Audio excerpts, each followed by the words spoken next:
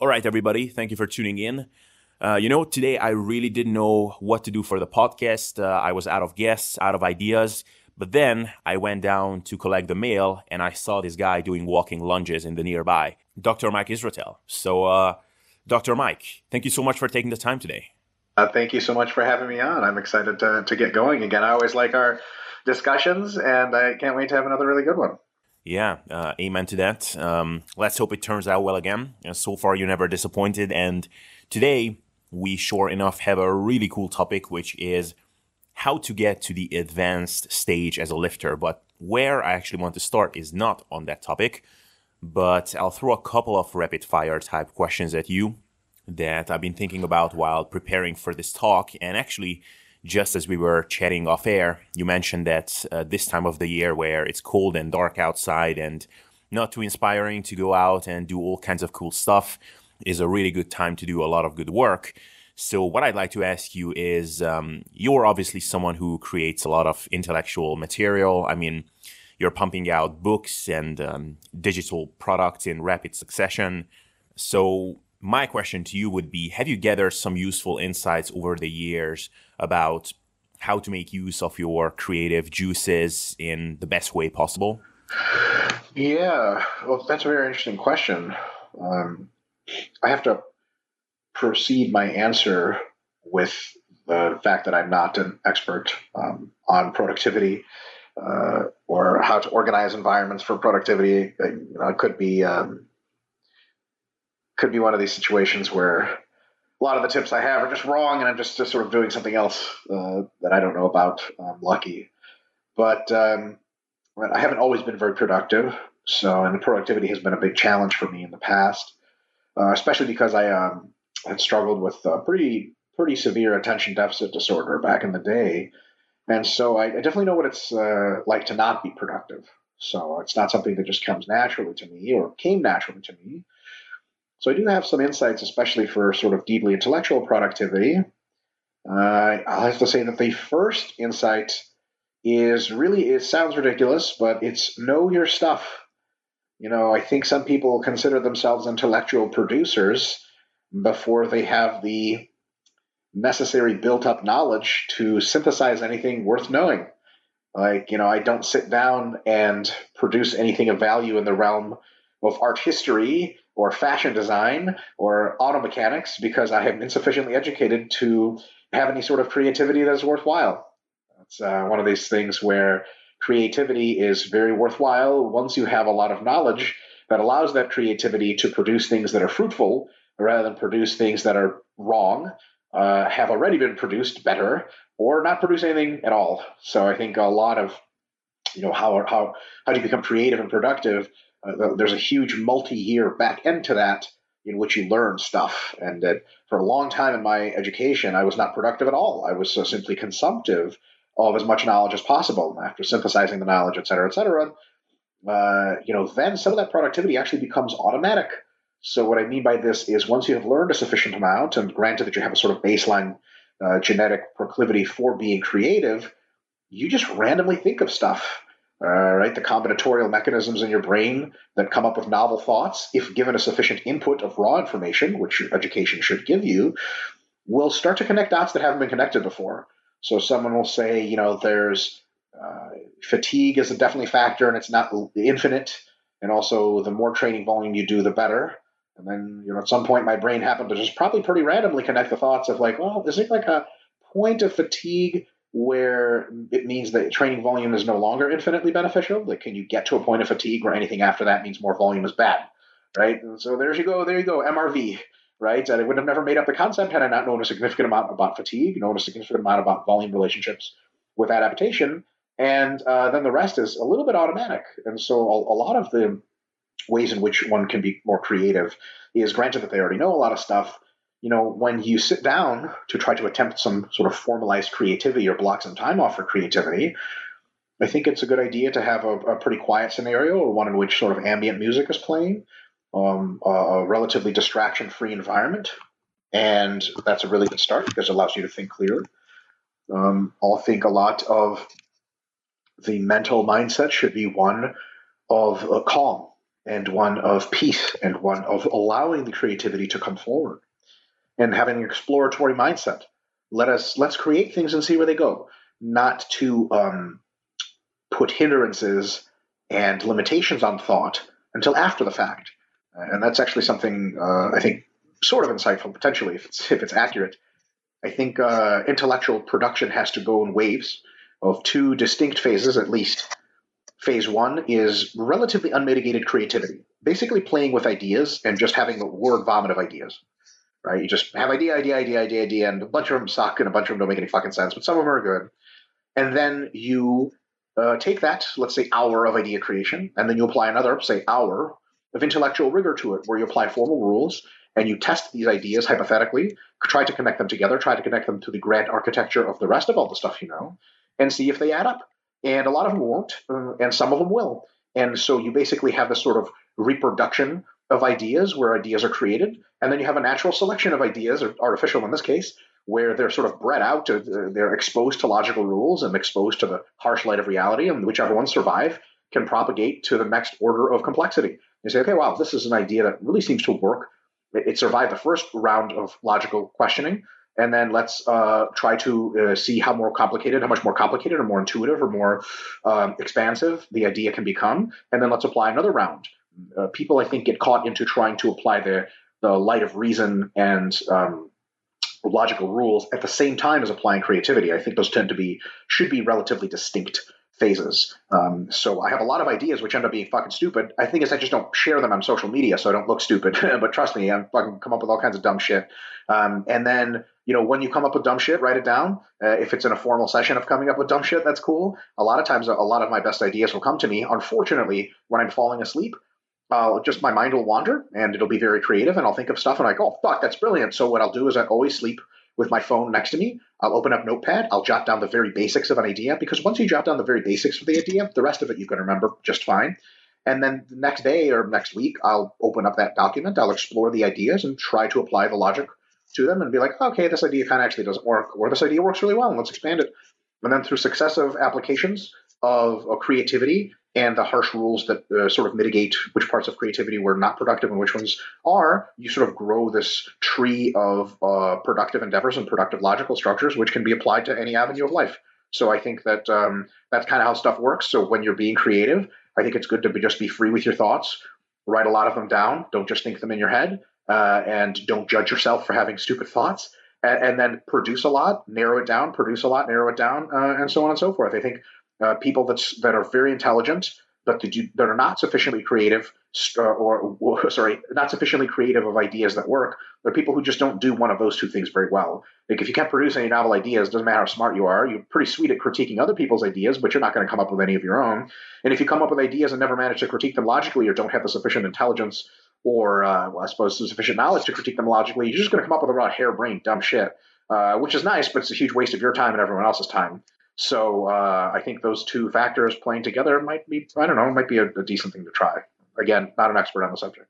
Yeah, so off of that, so if you want to produce a lot of high quality material, even with all the background research beforehand, it's a pretty brain intensive process. So what would you find for yourself? Like when you look at the totality of a work day, like how many creative deep work type hours are in there for yourself? So is it all the 8 working hours, just assuming that you're working 8 hours a day, or is it 4 hours? Like what would that number be for yourself? That's a good question. I don't know if I've tried to formally assess that sort of thing. I will say that once you have a pretty good idea, it's hard to tell what part is creative. The initial coming up of a good idea or the branching off of implications and connections to other ideas. One of those is not something you can predict really well. Like the creation of new ideas happens relatively outside of your control. Humans are designed to think it happens with their control, but if you really introspect quite deeply, and the brain imaging literature confirms this very well, there's not like a you in there coming up with ideas. Ideas come up and then you sort of think you come up with them. So ideas happen. Then you're sort of in charge a little bit more to actively connect them to other ideas. And that part's not as hard. I mean, it doesn't require as much intellectual horsepower, so to speak.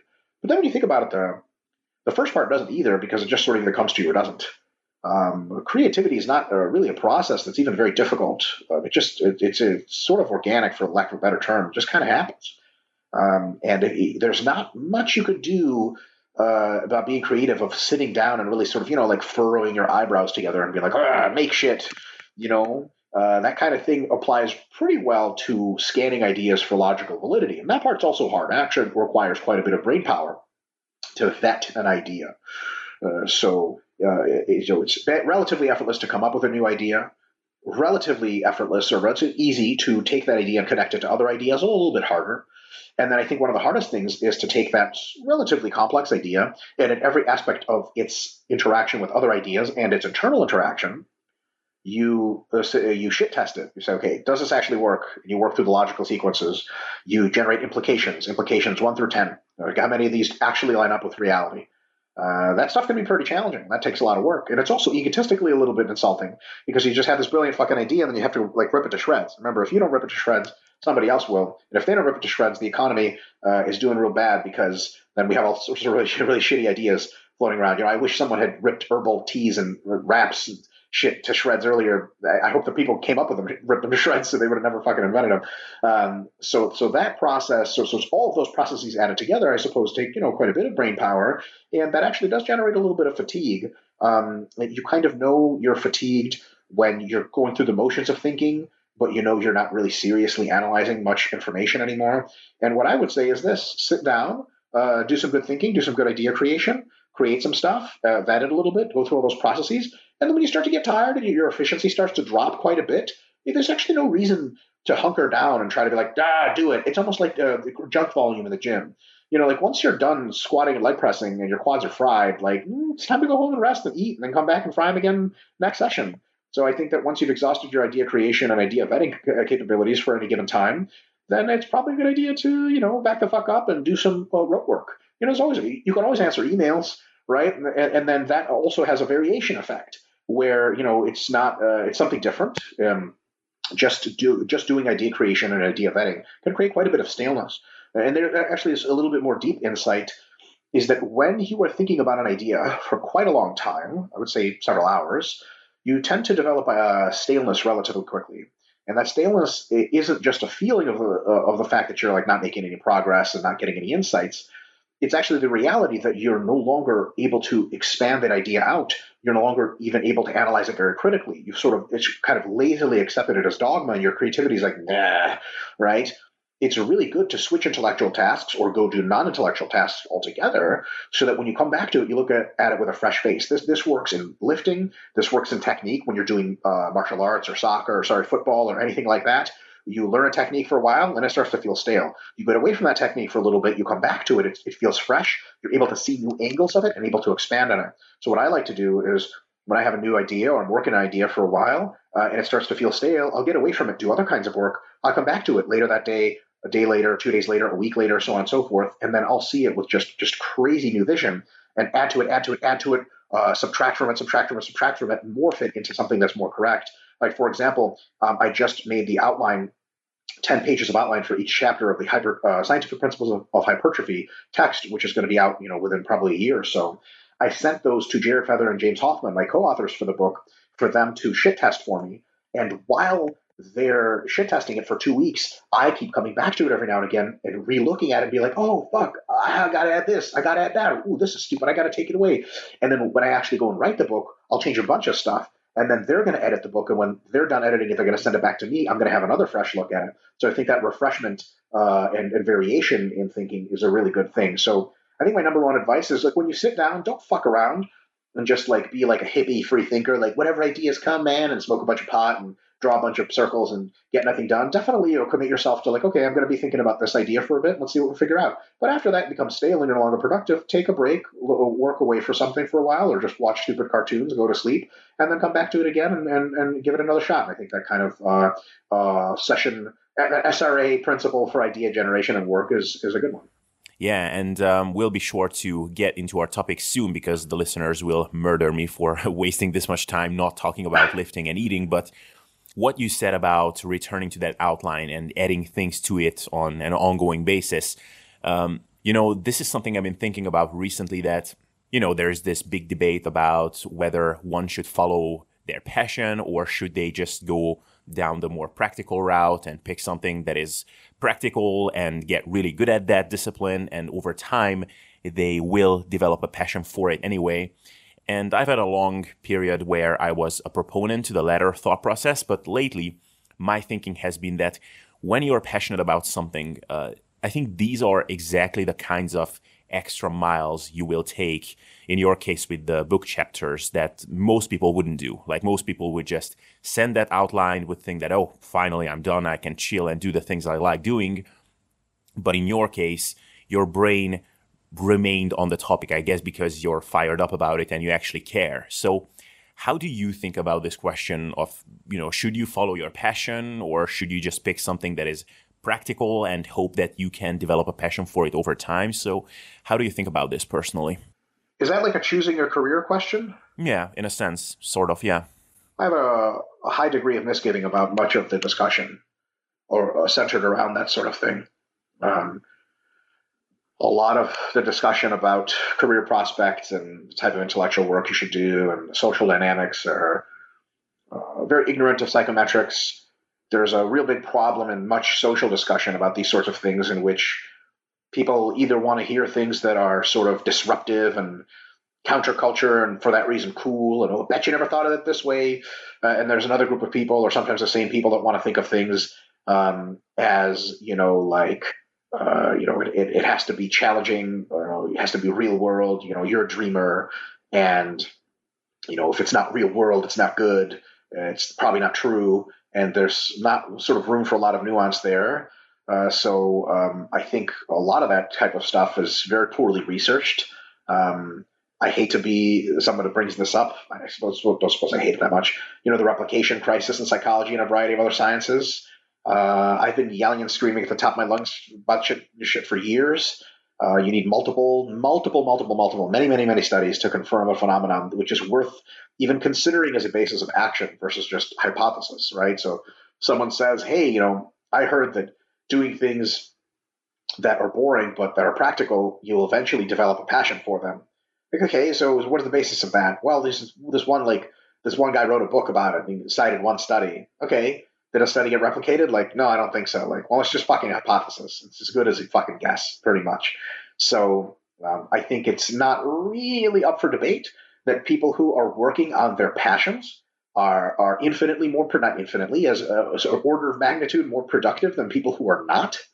Right? If I were to run a business, and in some sense I do, I'm just simply uninterested in hiring people that are not passionate. They're like if you give me a person who's passionate and a person who's not, I'll hire the passionate person every single time. Now, does that mean that everything in your area of remote passion is going to be free of rote work that you don't like? No, absolutely not. So in some sense, you have to do the boring work, but should it be as much related to your passion as possible? Yes. So for example, should you follow your passion to becoming like a literal butterfly? Like, I just wanted to be a butterfly my entire life. I hate having 4 limbs. I want 6, and I want fucking wings, all that shit. No, because it's fucking ridiculous, right? You're not going to make any money becoming a butterfly. The mechanics of becoming a butterfly are just 50 or 60 years before artificial intelligence can make you into a butterfly anyway. So stupid, very impractical, pure passion, zero practicality, right? And then there's the other end of the spectrum, which is, you're a sufficiently intelligent person, Abel, for example. You clearly have the wherewithal to become a corporate accountant or a lawyer or a manager in an international business firm.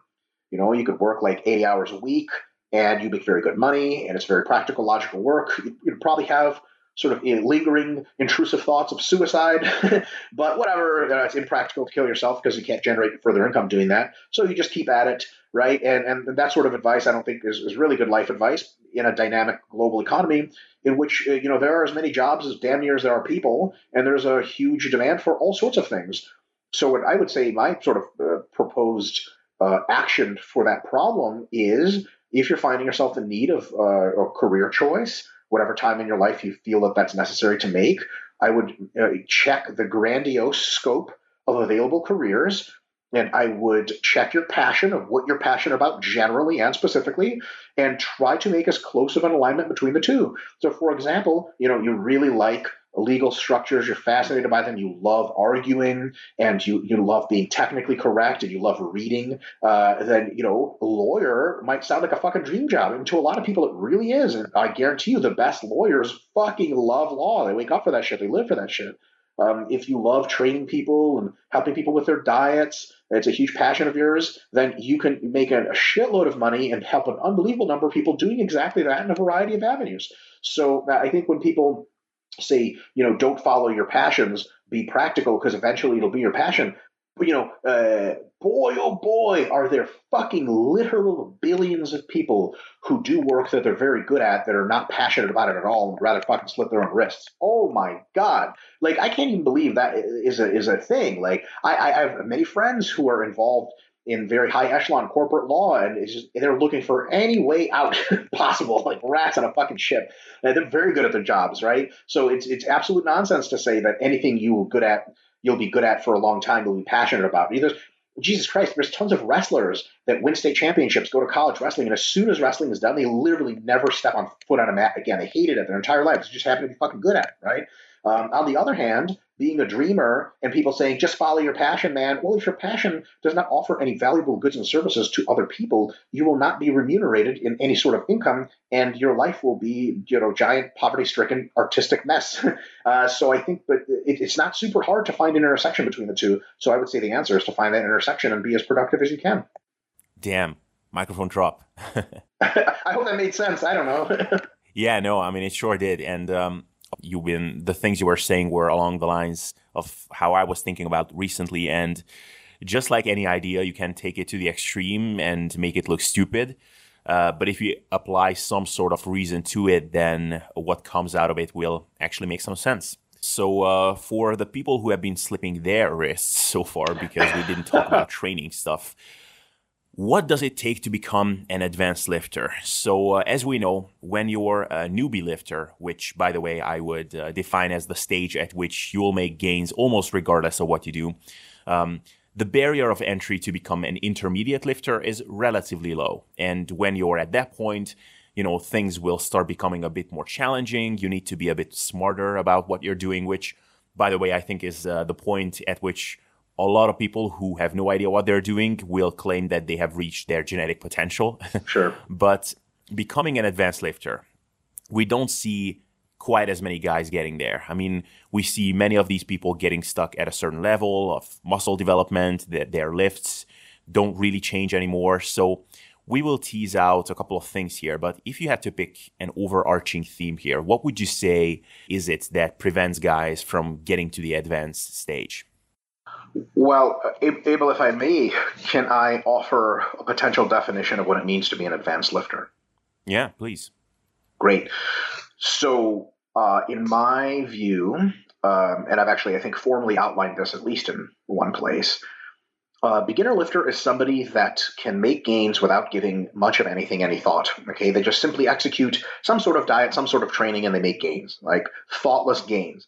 Like if you come up to someone in the gym and you're like, what do you do for biceps? They're like, I don't know, it's different shit, but I make good gains. You're like, sweet, you're a beginner. And you could be lifting for 10 years and be a beginner in that sense, right? Then intermediate, in my definition, is when you have to start organizing your training to some significant extent. You have to start giving your training thought, and you have to be operating at least in the realm of good basic principles in order to consistently experience gains. So here's what I mean. If you exit the precipice of the beginner sort of area and you enter the intermediate phase and you never give lifting any thought, that will probably be the time when you hit your first plateau, right? And so there's a bunch of shit on YouTube, dumbass motherfuckers that shouldn't be speaking in fucking human words, so talking about plateau busting programs, dumb shit like that. But they're onto something in the sense that plateaus are a very real thing, and most people hit them for the following fundamental reason. They never thought about shit. They just did stuff. And the plateau occurred, which is kind of a call to arms to actually think about stuff. And say, okay, I've reached a plateau with my current lifting. Operation number one. What is my current lifting, right? Because like somebody who's trying to help you with a plateau, like if somebody contacted you and were like, hey, I have a plateau, your number one, I can probably tell you this. Let me know if I get this wrong. Somebody tells you they have a plateau. Your number one question to them at first is going to be like, so what are you doing? Is that correct? Certainly. Right. So like people who have never thought about what they were doing now, by definition, beginners, by the way, whether or not it's 8-year beginner, right, or 6 months beginner, they're going to have to think about it.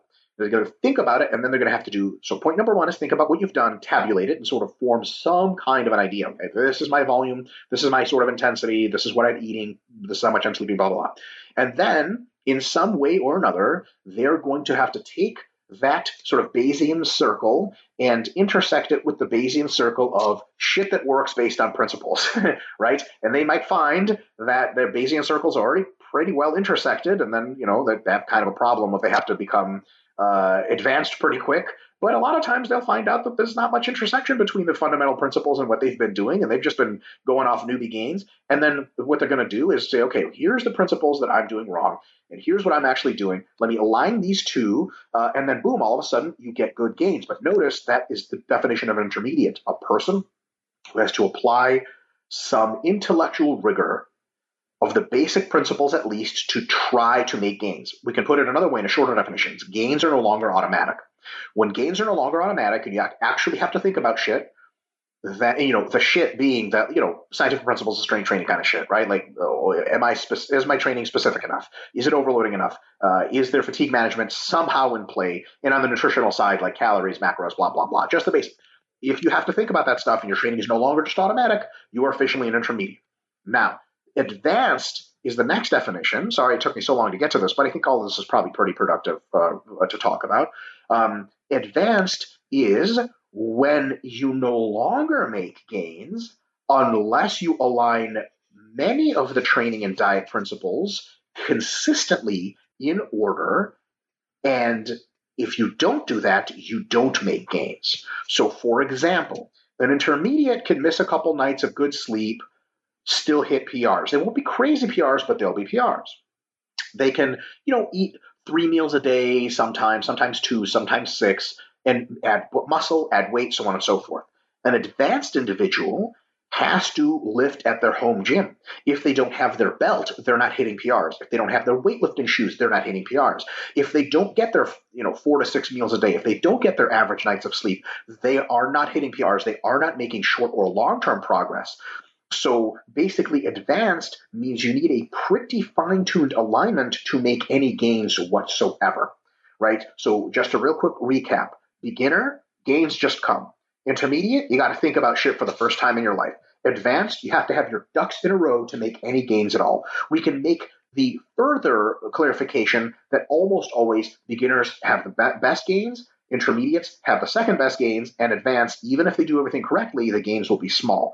But I think that is secondary to the idea of how much input do you have to make. And here's why this is important. Somebody may look at a bodybuilder who's 200 pounds, has been training for 5 years, is jacked out of their mind. They may actually be looking at a beginner. And you're looking at a beginner when you talk to them and you ask them about stuff and you realize they don't know any of the real basic principles, nor do they care to follow them. They just have really good genetics and they sort of train hard and they kind of eat food.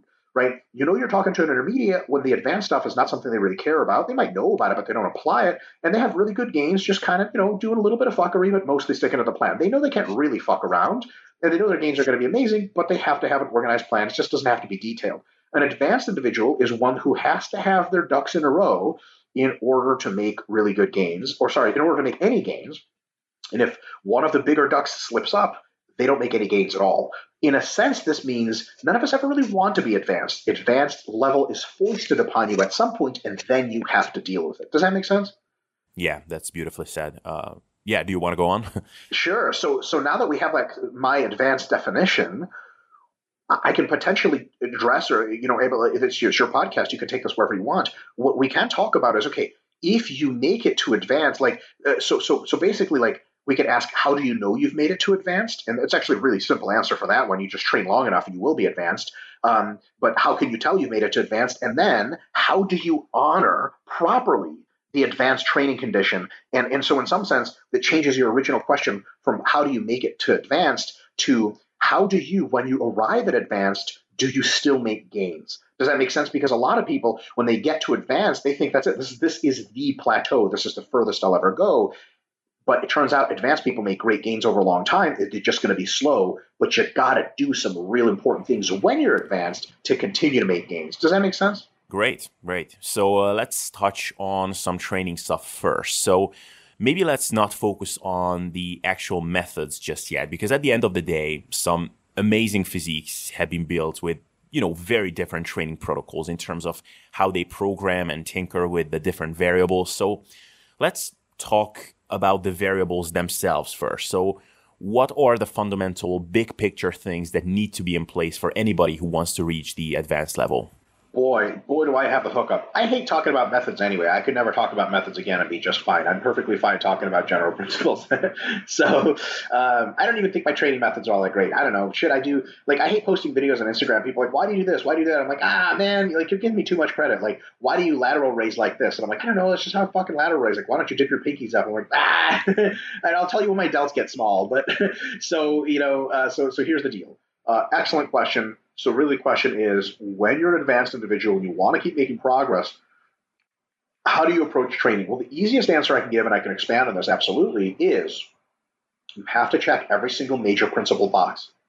Number one, specificity. As I go through these, I'll talk about exactly what you should be checking at minimum. Specificity. Is your training tailored to get you what you want or you say you want?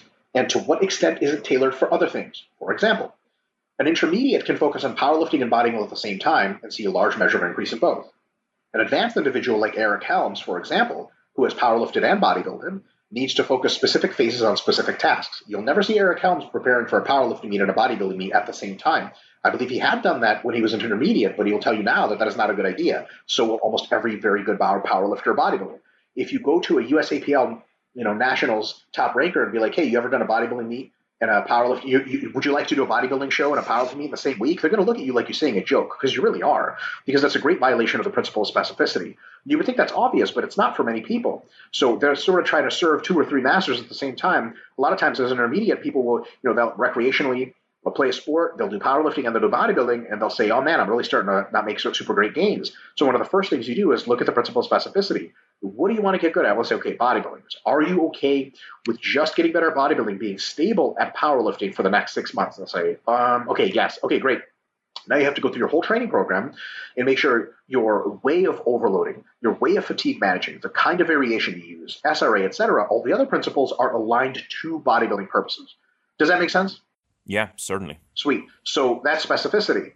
The next one is overload. Are you overloading first in the direction that specificity demands for your outcome goal that you want?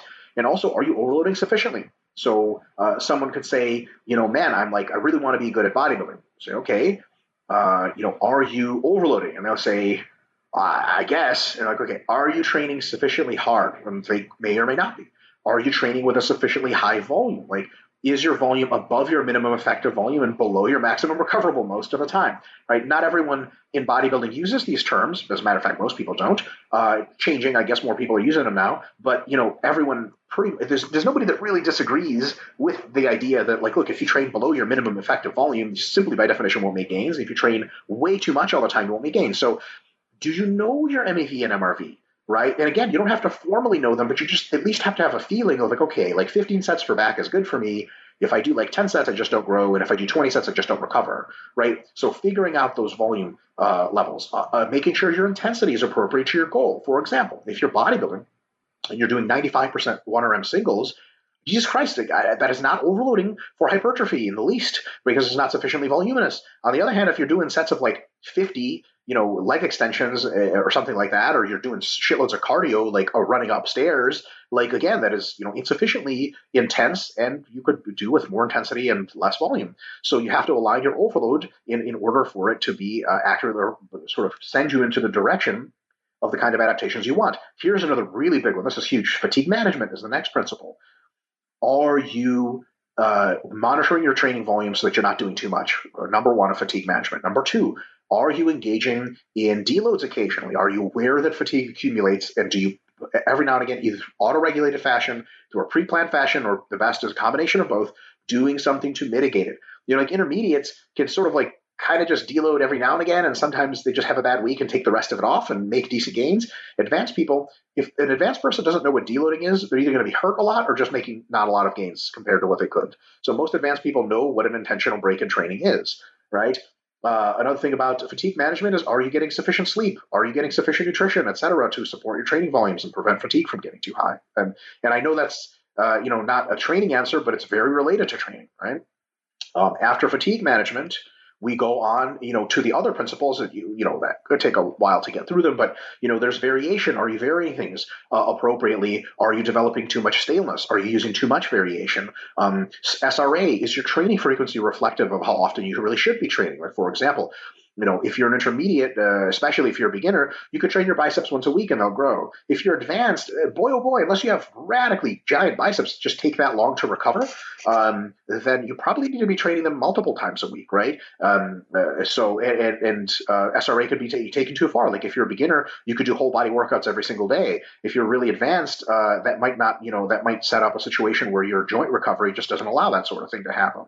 And then phase potentiation. Do you have a phasic structure to your training? Some kind of phasic structure. Here's a really good example of that. As an intermediate, you could recomp still pretty decently, maybe. So that means like you sort of have a phase of training that's kind of just one phase. Eat clean, you lift, and you sort of gain muscle, and you haven't been losing fat for a while, but you're sort of gaining and not getting any fatter. Advanced athletes will realize, like as bodybuilding the example or hypertrophy is the example, that you have to get dedicated phases of gaining and dedicated phases of losing fat. And there's going to be a big difference between those two phases, and they can't be run at the same time. And of course, last but not least, and this is really, I think, ties the whole thing together, is the last training principle is individualization. Do you know what the difference is, what's good for you and what's good for other people? And actually, a bigger question is, do you know what's good for you? Like someone could come up to me and be like, are you ever going to try German volume training for your back? My answer is going to be an unequivocal fuck you, or I should say it's a little mean, right? No. Why not? Because German volume training, whatever, like 20 sets per week is exceeding my back MRV substantially. My back MRV is like 15 to 18 sets per week, maybe, right? If I'm training hard. So it would just be pointless for me to go that high, right? So individualization also means a connection with various exercises, an understanding of their technique, how they affect you, if they hurt your joints or if not. An intermediate plays around with various lifts and it's like, yeah, I've been experimenting with XYZ squats and I've been experimenting with hack squats, I've been experimenting with this, and it feels okay, but I don't know. And that's totally cool. That's a part of being an intermediate. A beginner, by the way, just does fuck all random shit or just the same thing for 3 years and grows anyway. An advanced person knows which exercises affect them well, knows which ones affect them less well, and plans the progressions accordingly, and is really starting to, for lack of a better term, get finely connected to their body. And maybe one of the ultimate examples of individualization, especially in hypertrophy, is the mind-muscle connection, right? How do you know you're advanced? Do you know what a mind-muscle connection is? And if you don't know that term, can someone explain it to you in 15 seconds? And you go, that, yeah, fuck yeah, I know what that is. Who doesn't, right? If someone's like, hey, like, how do your biceps feel during curls? And you're like, I don't know, I just move the weight. You're not advanced, right? In the sense of you may be advanced with how little you're gaining, but you're not honoring the advanced condition by doing your best. So sort of the ultimate individualization is developing a mind-muscle connection, ultimate in the sense that it's a very good illustration of that principle. Is developing the mind-muscle connection in really feeling the exercises and thus discovering which exercises you really feel, which are really effective and which you don't, so on and so forth. So all of those principles, you got to pay attention to.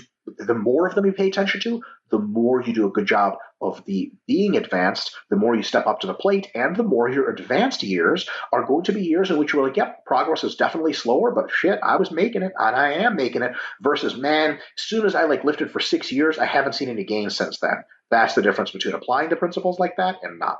Yeah, and you just covered a ton of questions I would have had anyways in one answer, so that was amazing. But one thing I'd like to point out about training, which, it's one of those things that's become a cliche, and it's become a cliche because it's absolutely true, that perhaps one of the biggest issues with trainees is a lack of consistency and a lack of being methodical. So people love trying out all kinds of different stuff just as a function of being impulsive and maybe the fear of missing out a little bit. So maybe they will read Eric Helms's sample training protocols, which are, of course, logically organized, well put together. Most people will be able to progress on them. But then they come across one of your hypertrophy articles, and that also sounds very reasonable. Then they jump on that, and then they come across some Martin Berkhan's stuff, and so they start doing some very low volume reverse pyramid training, and they change so many things so frequently, which might be an issue by itself, but like you mentioned, the biggest problem perhaps is that they don't have a baseline that they can look at and quantify its efficacy or identify the things that worked and the things that didn't work, because the variables just change all the damn time. Right? Oh man, yeah, that's a great point. So first of all, you don't know what's working because you never have sufficient time to test it. Second of all, you never actually allow enough application of something for it to even work. So there's not even anything to test because you're switching things so fast. Your body's just experiencing novelty too quickly. It's like trying to learn a language by going to every different country of Europe once a day. Like you're just going to learn dick. It's going to sound cool. You're going to be able to have a lot of cool Instagram pictures, but you're not going to learn how to speak shit. You got to stay in each country for longer to learn stuff. And then there's definitely the tracking problem. And here's another problem. So the individualization thing, remember, individualization isn't so much of a principle of itself, it just modifies all the others. Like, what is the individual constraints of your specificity? What is the individual constraints of how you best respond to overload? What is the individualization of how much fatigue management you need? Not whether you need it or not, but how much. When you're an advanced individual, I'll give you a quick example with the volume landmarks. One of the hallmarks of being advanced is that your minimum effective volume and your maximum recoverable volume are a lot closer than they used to be, closer to each other. So for example, whereas when you started training, your minimum effective volume was 1 set per muscle group per week, and your maximum recoverable volume was perhaps 6 to 8 sets per week per body part. When you were intermediate, it could actually be a situation where your minimum effective volume is 8 sets per week, and your maximum recoverable is 20 sets per week. Well, that's a 12 set difference. So if you tried Eric Helms' program that did, 14 sets a week, if you tried Mike Israetel's program, which did 18 sets a week, and if you tried Martin Berkhan's program, which did 8 sets a week, all of them could work, right? Because they're all in that window. And you could say, like, yeah, I've tried them all. They kind of work. Fucking, I'm just going to there's that dog shit, usually fucking just like pathetic out of being like, oh, just do whatever personal preference. Like that shit's been pissing me off lately. It's a little bit of a rant. I'm mildly exaggerating it, but people say like, oh, here's the data on this and that, but if you don't know, just do whatever you prefer. Like we can usually do a little bit better than personal preference. And personal preference is something you do all the time anyway. Like I'd much rather prefer, good advice than saying like, oh, okay, well, I don't really know anything more, so just do whatever you like, right? The thing is like, if your MEV is 8 and your MRV is 20, it's not just pick any volume between there and do what you like, although that would work to some extent. I think the best thing is to periodize your volume logically between all of those factors, and between those two extremes in a progressive manner. But that's neither here nor there. Here's the real conundrum. When you are advanced, okay, there is a good chance that your MRV, it could look something like 18 sets per body part per week, and your minimum effective volume could look like 14. Okay, so all of a sudden, Eric Helms' program barely works at all, okay, because it's right at your MAV. Mike Israetel's program at 14 sets a week for Eric Helms. At 18 sets, Mike Israetel's program just overtrains you all the time, so you're like, oh, fuck, that doesn't work. And then Martin Berkhan's program is just a maintenance program. It's 8 sets a week. It doesn't even fucking touch a shit. So the real thing is, program hopping for beginners is, I guess, okay, because they just get a lot of cool experiences and they grow either way. Program hopping for intermediates is definitely not the best way to go, but you'll see results. Program hopping for advanced is really dumb because you will hop skip your dumbass across the entire pond, so to speak, of your actual adaptive window. So being advanced is about finding your adaptive window and training inside of it, not using random programs that some of them might by fucking sheer chance land in there, but some just land completely outside of it. So when someone says like, hey, I tried 20 sets per week like you said, I'm like, I never fucking said that. That was just an example. What you got to do is find your own minimum effective volume, find your own maximum recoverable, find your own intensity ranges that you like, find your own frequencies that seem to work best for you, note them, and methodically alter them slowly, one at a time, over time, to find what really works best for you. Not try random people's fucking programs. And that's really what separates, in a large sense, intermediate from advanced. Is advanced, your window of adaptation just isn't that great, and you have to find the stuff that works for you, not fucking programs here and there. Yeah, and I think while certain nuances of your training become important at some point, like picking exercises that suit you biomechanically or what progression model you choose, I think the mindset that you need to adopt as you become more advanced is also important to mention, because when you are in the beginning of your journey, you look bigger week to week or month to month. Your lifts are certainly going to go up really fast, but that stuff runs its course pretty fast. Like at some point, you need to come to terms with the fact that you just won't be hitting PRs in your lifts like you did when you were training for 6 months. Like I'm assuming, Mike, that you don't necessarily see PRs every training session either at this point. Well, I hit PRs every day because I had made a deal with the devil a long time ago. But if the devil's not around for you to make deals with, or you don't have sufficient leverage to make that deal, yeah, the more advanced you get, the more infrequent PRs are, and that's okay. The thing is people have these often arbitrary notions of how often they should be hitting PRs or how strong they should be getting or how much muscle they should be putting on. And when the notions are not arbitrary, when they're arbitrary, they're usually like extreme. Like, I want to like fucking put on 10 pounds of muscle every several months. Like, okay, well, you never did that, so it's never going to happen, right? A lot of people sort of think that the yield curve for training operates like a yield curve for like a career, like a computer programmer. Like when you're a beginner computer programming, your efficiency isn't the best it's ever going to be. Like, notice your efficiency is the best it's ever going to be as your beginner in weight training, right?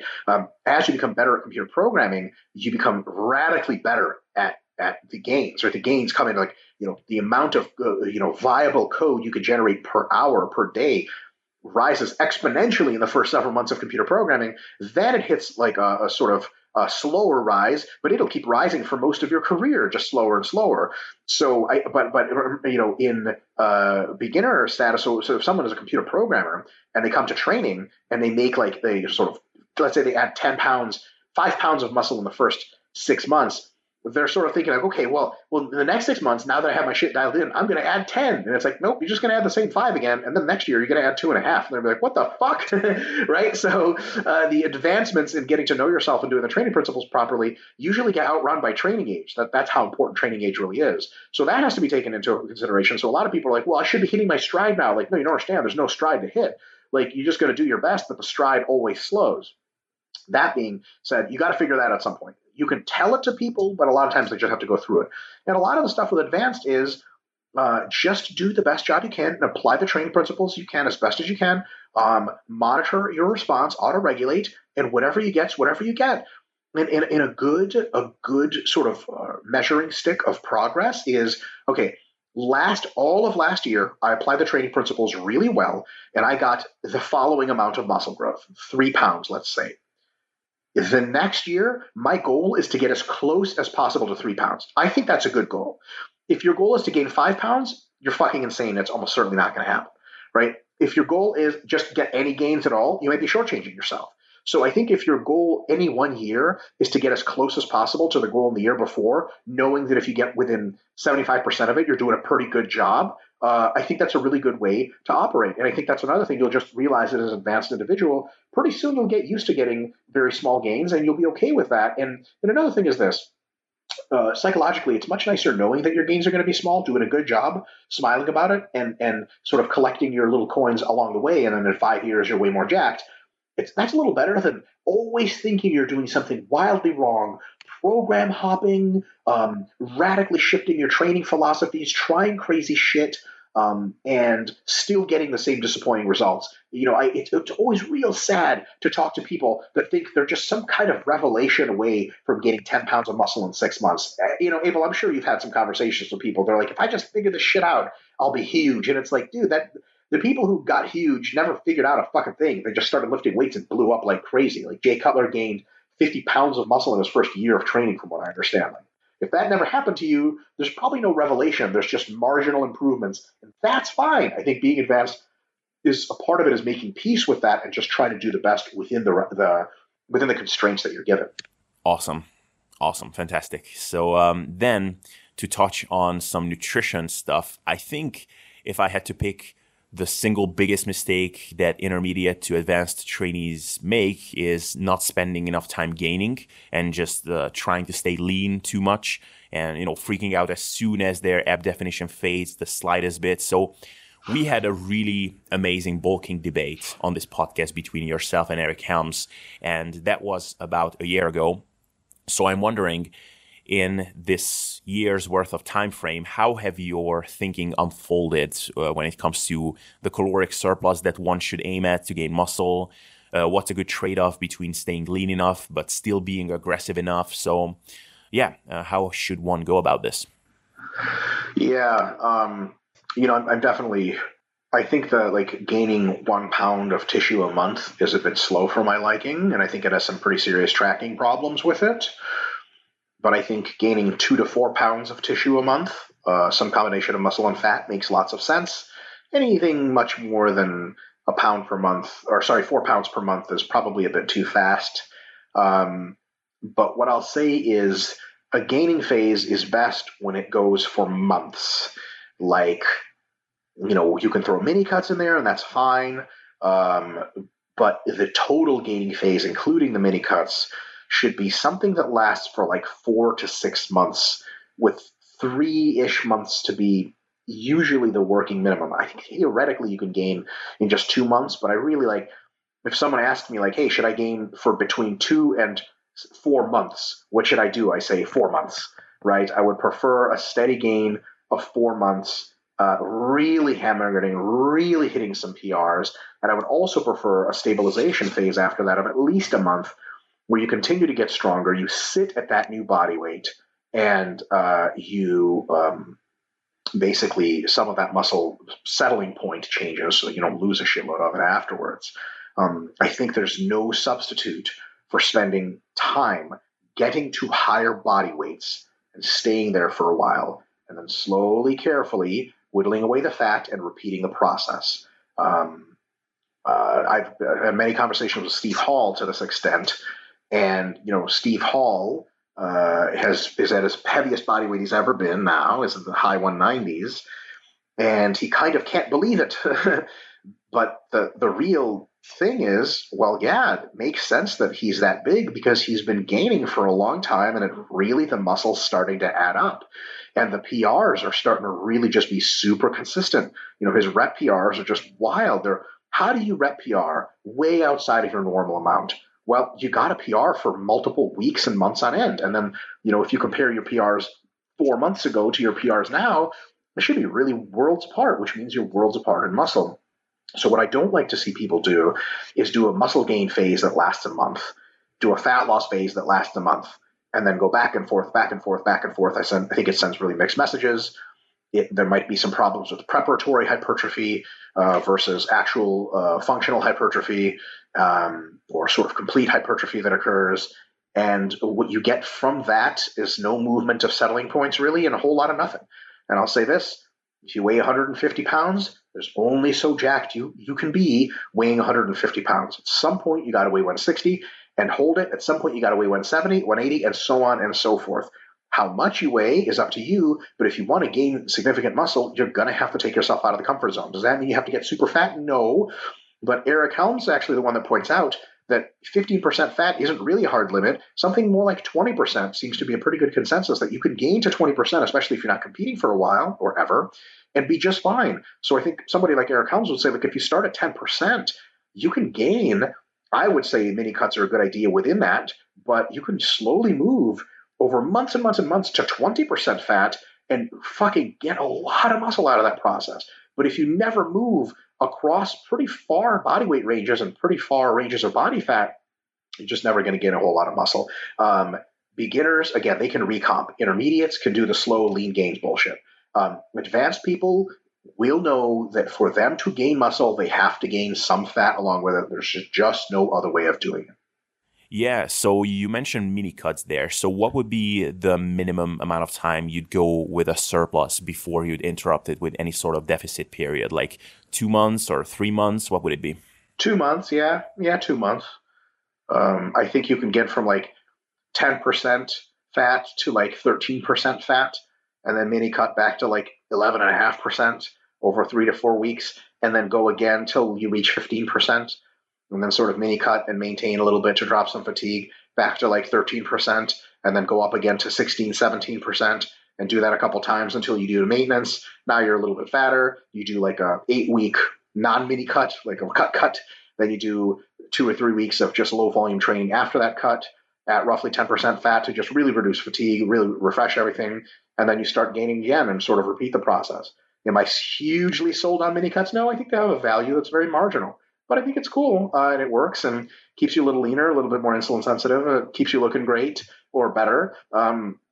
And it can psychologically remotivate you really well to keep gaining by starving you a little bit and also letting you be nice and lean, sort of satiate the leanness part of you that's like, okay, I've got my abs back and they're real crisp and okay, fuck, time to get jacked again, right? And also it's, your mini cuts should never make you weaker, but they'll stall your progress on your PRs. You'll still feel like you have momentum, but it'll be curved and you'll be like, ooh, fuck this. No, no, no, no. I want more strength. Like I've been making great PRs and all of a sudden I'm not making them, right? I'm just stable. It's going to sort of reinvigorate your hunger. And it's a cool little variation to inject in the program. I'm not, religious about them. I think that if someone did want to do them almost at all, I think totally fine. But if you do them, use them sparingly. The ratio of massing to mini cutting should be like 3 or 4 to 1, or even greater. It shouldn't be like 1 to 1, or in some people seemingly like 1 to 2. You talk about guys trying to get jacked. What they'll do is they'll gain for a month and they'll cut for 2 months. And I'm like, I think you have this whole jacked thing backwards. So there's definitely some mistakes made there. Yeah, and I think the important thing to point out here is if you want to go really slow and gain like a pound a month, you can do that. I'd say a lot of people just don't have the discipline and the willingness to be that meticulous for really extended periods to make that work. But if you can do that, that's great. And you can also go faster. In fact, if you want, you could do a dreamer bulk and get quite fat while you're bulking. I guess that's also fine. It will also have its set of downsides. But one thing that will definitely not work out is chronically undereating and freaking out anytime when you see yourself losing a bit of ab definition and, end up spending 2/3 of the year cutting. So. Yeah, that's a really good point. Whatever method you choose, commit to the method for sure. So if you want to go slower, totally fine. If you want to go faster, totally fine. You'll have to deal with the consequences. But if you just, any weight you gain, you immediately cut off, it's not going to be a very pleasant thing. I think a lot of the guys that end up getting really big are guys that had gotten previously a little bit fatter for a little longer than they wanted. And it's hard on yourself. Other people will say like, oh, I thought you were a bodybuilder. They'll say shit like that. And then later you got 20 pounds of muscle over them and they're like, oh man, how'd you gain this much muscle? It's like, go fuck yourself.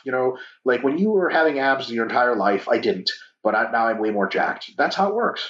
Awesome. Great. So we covered both training and nutrition. And then the final thing I'd like to touch on is sort of the mental side of things. So, I've heard a quote from someone, I think it was some famous coach, maybe a baseball coach or something. But anyway, he said that what separates top athletes from the mediocre ones is their ability to tolerate doing the same thing over and over again and not get bored and demotivated in the process. So I think this is very applicable to building muscle too, in the sense that a large chunk of this just comes down to patience, perseverance, and not getting attracted by shiny toys all the time. So what would be some things you would give people to avoid the kind of mental staleness that can develop when being in this game for very long? Yeah. So I think that, that's a really good quote. I think the underlying value of that quote is in part to communicate the idea that consistency has to underlie the application of any principles.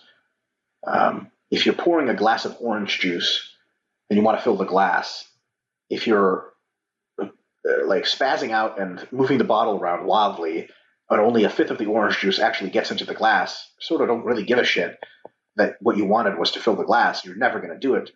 But if you consistently keep the bottle over the glass, all of your efforts will be summed up. So it's one of those, when I say an advanced person has to tend to the principles, you could say that the most underlying part of the specificity principle is consistently do what you need, consistently send the signals to grow or to get better. It's really kind of a specificity violation if half the time you're training, but half the time you're not. As a total percent of your athletic lifestyle, you're not very specifically involved in growing. So consistency is a really, really big thing.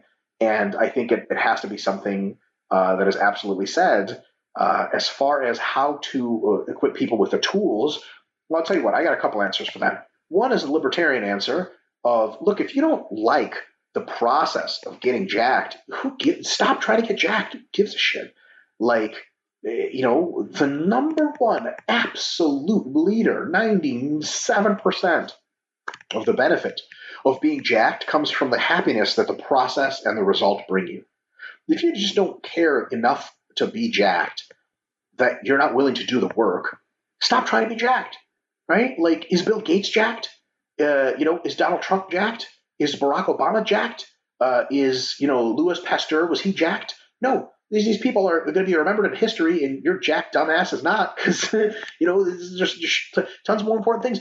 Maybe some of the happiest people you meet we're like cursorily familiar with the gym, where they go to the gym to exercise and not work out. We judge them like some guy doing something stupid, or like on the treadmill, some skinny asshole, and you're like, that fucking hippie, fuck him. He might have a beautiful family, a beautiful home life, a beautiful mental life, and he's the happiest person in the world. And you're a miserable piece of shit who fucking hates being in the gym, but just never gave it any thought and just assumed that was what's going to make him happy. So the thing is, if these questions are so pressing to you, like, oh my God, like, how do I get motivated? Why are you even trying to get motivated for something you don't like to do? It's completely optional. It's completely recreational activity, right? But, if you're in that middle ground where you do want to do it, you are committing to it, it does make you happy, but you still struggle with consistency and adherence, sometimes it helps to pick your outcome goals in concordance with your phase. For example, when you are muscle gaining and you're putting on muscle and fat, you're not going to look better in the mirror week to week. What is going to look good? Your fucking PRs, bro. Your reps and weights are going to be fucking shooting. So focus your mindset on valuing and tracking those PRs, getting value and getting pleasure, getting reward psychology out of being like, man, I wonder how much I'm going to squat next month. Holy shit, this is really cool. And people are like, hey, what do you look like? You're like, I don't really care right now, right? I'm focused on the PRs. That could give you tons of great motivation and make a very happy journey. On the other hand, let's say you're very PR oriented, but you're doing a fat loss phase. And boy, are you asking to just be pissed. Be like, hey, did you hit any PRs? No. Did you hit any PRs? No. Did you hit any PRs? No. Just leave me the fuck alone. I'm withering away over here. Right? But if you shift your focus purposefully when you start fat loss phase, especially once you start to look a little better during the last 2/3 of a fat loss phase. If you shift your focus to judging yourself by how you're progressing in the mirror, every week you're going to look better and better. And sometimes Abel, I'm not sure if you ever, please let me know if you've ever been in a situation in a fat loss phase where you actually get accelerating motivation the leaner you get. Like, the leaner you get, you're like, dude, I'll fucking starve forever if I have to get leaner. I love the shit. I'm a fucking machine. You know what I mean? Yeah, absolutely. Definitely. Yeah, so you're just like, let's see how freaky we can make this shit go. So if you're focused on that and you're like, your lifts are, you're tracking everything, you're doing your best, but let's say you haven't hit really any PRs in 3 months, who cares? You're hitting physique PRs. So I think sometimes, focusing on the PRs, and this especially helps with females. I think females sometimes have such trouble massing because of genetic and sociocultural reasons that they're going to be like, oh my God, like, I'm fatter. The scale's bigger. My clothes don't fit like I like. My clothes don't fit like I like. Then they burn out of massing. But if they just focused on PRs and focused on how strong they were, they'd be like, wow, fucking muscle gain is great. If somebody just told them, hey, just try to focus on that and just don't worry about all the other stuff. You know what I mean? Like, what percent of your life do you spend thinking about how rich you are not compared to Bill Gates? I imagine hopefully zero, because that would just be a really stupid thing to think about. What percent of your life do you think about the fact that in 70 or 80 years you're going to die and probably in 2 generations no one's going to remember you? I mean, that's a morbid fucking thing to think about. You can just choose not to think about it and choose to focus on the things that make you happy. And that's not like a willful ignorance. That's just a choice that you can make to align your life in the direction that you want. So when you're muscle gaining, focus on PRs. When you're losing, focus on your appearance and your adherence. That's another really cool one. Looking at adherence like a challenge. They say, I want to see how many meals in a row I can eat perfectly before scheduling or something else makes me go off plan a little bit and derive pride from that. Somebody's like, hey, your diet's pretty tough, huh? And you're like, yeah, you could say that, but I've been a fucking machine at it, man, and I'm so proud of myself. I'm 2 weeks straight. I've been fucking nailing it. I'm a fucking robot. Like, to be proud of adherence means you value adherence, means it's no longer this reluctant challenge, right? Dieting is not a death march where someone else tells you to do it. You have to reluctantly do it. Like, when you're on a death march or the fucking, the Bataan death march in the Philippines, the Japanese are like, hey, you got to walk these 50 miles. You're not like, man, I can't wait to set a PR walking as fast as I can. Like, no, it's not your fucking idea. You're probably going to die. It's awful, right? You do it as reluctantly as possible. Some people treat dieting like that, or mass gaining. Like, oh my God, I can't believe I have to eat this food. It's your call. Treat it like a challenge. I want to see how much food I can stuff into myself before I blow up. I want to see how much food I can restrict for myself before I starve to death. I want to see how far I can push myself. That way, adherence gets turned on its face. And all of a sudden, you become almost addicted to adherence, which is fucking amazing because your job is to adhere. And now here's the thing. As soon as the diet is over, and as soon as you have to flip the switch, you have to consciously retool to be like, okay, the diet is over. Now my job is to enjoy life. But listen, how hard is that? Now, all of us are pretty good at doing that. And if you have a job enjoying life, come to Philadelphia, come hang out with me. Well, you know what I'm saying? We'll get you fucking sorted out. We're going to show you the good, the bad, etc. I don't know what I'm saying. Please don't come hang out with me. I'm the most boring person in the world. But in any case, like if you have trouble enjoying life, fundamentally, that's a pretty easy problem to solve. If you have trouble adhering to difficult things, it's a harder problem to solve, but choosing to see it as a challenge, something that's beneficial for you, challenging yourself to do it is a lot better than seeing it as a burden. That's kind of the perfect word for it. Don't view your adherence as a burden. View it as a beautiful challenge that's going to get you where you want to go. And I think a lot of things can change if you do that. It's something you have to remind yourself to do all the time. But if you remind yourself enough, it starts to become more habitual.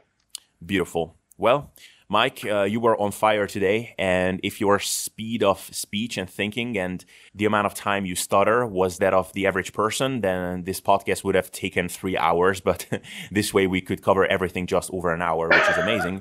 So thank you so much for dropping all this knowledge. So a random question to the end, which I wanted to ask in the rapid fire round in the beginning, but do you ever think about the future of fitness and how things will be like in like 100 years from now? Because, you know, we talk about how to optimize training and what to eat to not be hungry. But, you know, maybe one day we'll just have these amazing 0-calorie foods that will taste just like the non-zero calorie version. And we'll just pop in a pill that will completely eliminate hunger. So going from obese to 5% body fat will be basically just a matter of deciding to do that. So, do you think about how redundant what we do will become one day? Oh, all the time. I think about that all the time. And what are your thoughts? Well, you know, I want government to create regulations that make fitness advances illegal so that all of us can continue to have pointless jobs that leech away at society and burden other people. That happens in a lot of other industries. What do I think about it? I think that if enlightenment values, freedom, free markets, free minds, etc., continue to progress, that the systematization of human knowledge will continue to increase like it is now, the scope of knowledge will continue to increase, and the percent of problems that we consider solved problems or that have very relatively inexpensive, elegant solutions, something like penicillin for the average bacterial infection, will become exponentially greater. To say that I look forward to that day is the biggest understatement in the entire world. When the entire field of exercise can be replaced by one pill, I will cry tears of scientific capitalist joy like you've never seen, because I can finally put the sword under the ground of the just giant fucking problem of people not being healthy and not being in the shape they want solved with beautiful, miraculous science. I can't think of a better thing. I don't give a fuck how many trainers are out of jobs. Actually, I do. I hope all trainers lose their jobs so they can go on to be a huge workforce to solve the next batch of problems. Are we fucking running out of problems? Let me know when we start running out of problems. We're not. Half of fucking Africa is dying all the fucking time, starving to death. We could fucking not have personal trainers and have people go over there and help fucking starving people in need. How about that? Clean up the water supply. How about make more cures for more medicines? How about anything else that's not fucking as ridiculous as fitness? We could all be doing that if fitness was a solved problem through technology, so on and so forth. So I look forward to those continual expansions. I think that's going to be a fucking beautiful thing because, elegant, cheap solutions are awesome, right? And if you're not looking for elegant, cheap solutions, I'm not so sure you're very familiar with the term progress. To add to that, on a slightly more esoteric note, I think that at some point, possibly within the next 50 years, hopefully, that physical human bodies will be an alternative, and the other alternative will be to have either true AI or brain emulations inside of robotic bodies or in digital clouds. And then at that point, fitness might be sort of like, sort of a moot point. It's like, who's going to clean the coal factories? It's like, well, we're not going to have coal factories. Like, oh, wow, that whole question seems stupid, right? It's like, who's going to train people? Well, when people are sort of digital abstractions, it might not be a thing. So the technological singularity, if anyone's curious about that, just Google Ray Kurzweil, technological singularity. Don't do it late in the evenings. It'll blow your fucking mind. You won't be able to sleep. But hopefully that's coming. But even if, that is hundreds of years off or for some reason never happens, I think the incremental advance of any industry, fitness included, just means that more people get cheaper solutions better and faster. And the people who are displaced by that in the work environment can go on to solve problems that will continue to occur unless we start running out of problems. This is a circular self-closing argument. If there's a problem with people in the workforce, there's insufficient jobs because we've started to run out of problems. Notice what I said. We've started to run out of problems. We're living in fucking paradise. Mission accomplished. Heaven, enjoy. That's it. Mic drop. Yeah, so just before paradise happens, let's continue our mission to solve problems like getting lean and jacked, I guess. Totally. By the way, sorry, before someone preempts this and asks this question on YouTube or some shit, automation, yes, it is coming. AI, yes, it is coming. Will it displace people in jobs? There's a variety of really good economic reasons to think that mass job displacement will not occur on the net balance, that opportunities will simply be transferred. And by the way, when we have true full AI that can replace every human at every job, we have an infinite number of workers that do not charge a fee. And again, paradise. So ta-da, self-solving problem. So people who are against AI and all that stuff and against technological advancement and automation haven't thought the problem through sufficiently well or insufficiently educated economics. Sorry, I had to put that in there before someone preempted me. Don't worry, because they will be just cursing me for asking all the dumb shit. Bunch of dumb shit. All right, Mike. So thank you so much for taking the time today. So just please let people know where they can catch up on all the cool stuff you have coming up. Cool. When are you releasing this? It might be this week, actually. Sweet. Well, all right. So I can be found at RP Strength on Instagram, at RP Strength, at RP Dr. Mike on RPDR MIKE on Instagram, Mike Israetel on Facebook, RenaissancePeriodization.com on the old internet, but nobody can type that in, so just go to RP Strength and follow the link. And I post a bunch of cool stuff all the time, so maybe you can follow me there.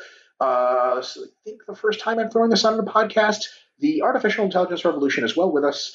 I have poured much of my knowledge of dieting into the RP Diet app, which is now available for a free trial and eventual purchase on the iTunes store. So if you are an Apple user, and for what all that's worth, you can go to the iTunes App Store and search RP Diet and play around with an automated diet generator and coach all in your pocket. And give that a shot and let us know what you think. And Android is coming in a week and a half, 2 weeks. So then there'll be an Android equivalent that you can look around for. Still in the very early version. This app is multiple updates are already planned, and it'll be getting better and better. So see if you like it. And if you don't like it, let us know how we can make it better. Awesome. Great. So that sounds exciting. And once it's out for Android, I'll be checking it out for sure. So Dr. Mike, thank you so much for taking the time today. It was an absolute pleasure. As always, thank you so much, Evan. All right, guys, I hope you enjoyed this episode and liked what you heard. And if you did, then I think you'd definitely love our SSD training and nutritional course that we recently put out with Børge Fagerli. This program not only contains a 12-week phasic training program that you can use to time efficiently and safely build the best body you can, but also gives you 4+ hours of video lectures about managing your nutrition and lifestyle to not only look good, but feel and perform optimally. So if this sounds interesting to you, then go ahead and check out sustainableselfdevelopment.com. And of course, to not miss out on future episodes like this, subscribe to the podcast and you'll be up to date on everything we'll be putting out. So thank you for hanging around up until now and see you next time.